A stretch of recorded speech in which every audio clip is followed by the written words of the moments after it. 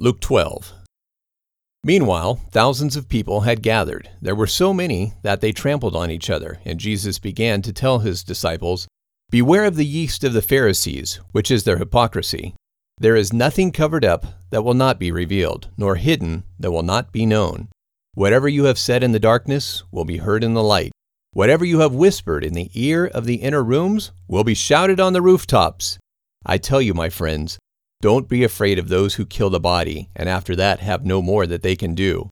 But I will warn you whom you should fear. Fear him who, after he is killed, has power to cast into hell. Yes, I tell you, fear him. Aren't 5 sparrows sold for 2 small coins? Yet not one of the sparrows is forgotten by God. And the very hairs of your head are all counted. Therefore, don't be afraid. You are of more value than many sparrows. I tell you, everyone who confesses me before men, the Son of Man will also confess before the angels of God. But he who denies me in the presence of men will be denied in the presence of God's angels. Everyone who speaks a word against the Son of Man will be forgiven. But those who blaspheme against the Holy Spirit will not be forgiven. When they bring you before the synagogues, the rulers, and the authorities, don't be anxious about how you will answer them or about what you will say.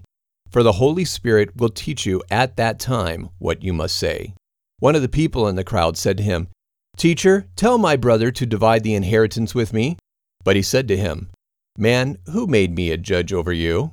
He said to them, "Beware, keep yourself from envy, for a man's life doesn't consist out of the abundance of the things he has."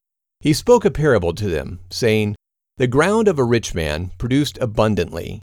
He said to himself, 'What will I do, because I don't have room to store all my crops?' He said, 'This is what I will do. I will pull down my barns and build bigger ones. Then I will store all my grain and my goods. I will tell myself, you have many goods laid up for many years. Take your ease, eat, drink, and be merry.' But God said to him, 'You foolish one, tonight your soul is required of you. The things which you have prepared, whose will they be?' So it is for he who lays up treasure for himself and is not rich toward God." He said to his disciples, "Therefore I tell you, don't be anxious for your life, what you will eat, nor for your body, what you will wear. Life is about more than food, and the body is about more than clothing. Consider the ravens. They don't sow, they don't reap, they have no warehouse or barn, and God feeds them. How much more valuable are you than birds?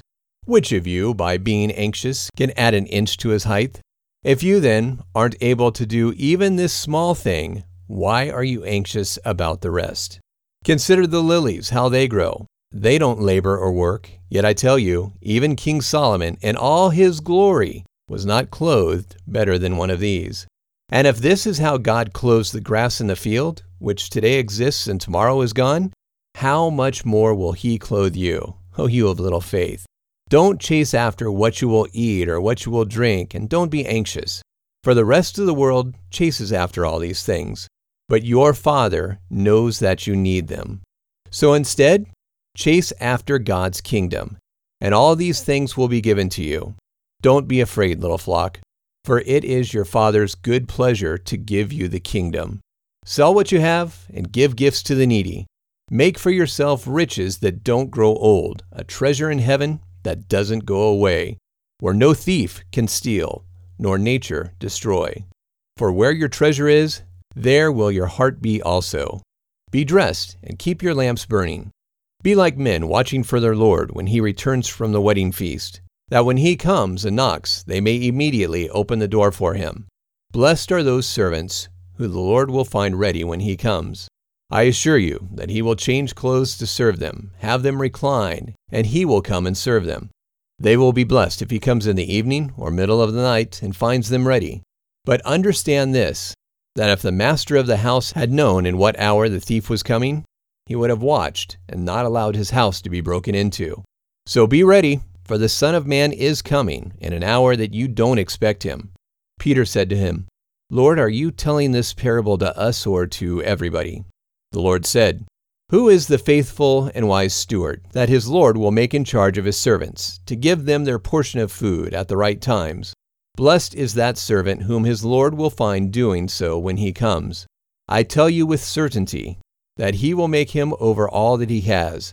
But if that servant says in his heart, 'My Lord is delayed in his returning,' and then he begins to beat the servants and to eat and drink and be drunken, then the Lord of that servant will come when he isn't expecting him, and at an hour that he isn't ready, and will cut him in two and bury him with the unfaithful. That servant, who knew his Lord's will and didn't prepare or do what he wanted, will be beaten with many strikes. But he who didn't know and did the things worthy of strikes will be beaten with few strikes. To whomever much is given of him will much be required, and to whom much was entrusted, of him more will be asked. I came to light a fire on the earth. I wish it were already started. But I have a baptism to be baptized with, and how troubled I am until it is done. Do you think that I have come to give peace in the earth? I tell you, no, but rather division. For from now on there will be 5 in one house divided, 3 against 2 and 2 against 3. They will be divided, father against son, and son against father, mother against daughter, and daughter against her mother, mother-in-law against her daughter-in-law, and daughter-in-law against her mother-in-law." He also said to the people, "When you see a cloud rising from the west, immediately you say, 'A rain shower is coming,' and it happens. When a south wind blows, you say, 'There will be a scorching heat,' and it happens. You hypocrites! You know how to read the signs of the earth and the sky, but how is it that you don't know the signs of this time? Why don't you judge for yourselves what is right? For when you are going with your enemy before the judge, try diligently to resolve the issue with him on the way. If not, he may drag you to the judge, and the judge deliver you to the officer, and the officer throw you into prison. I tell you, you will not get out of there until you have paid the very last penny."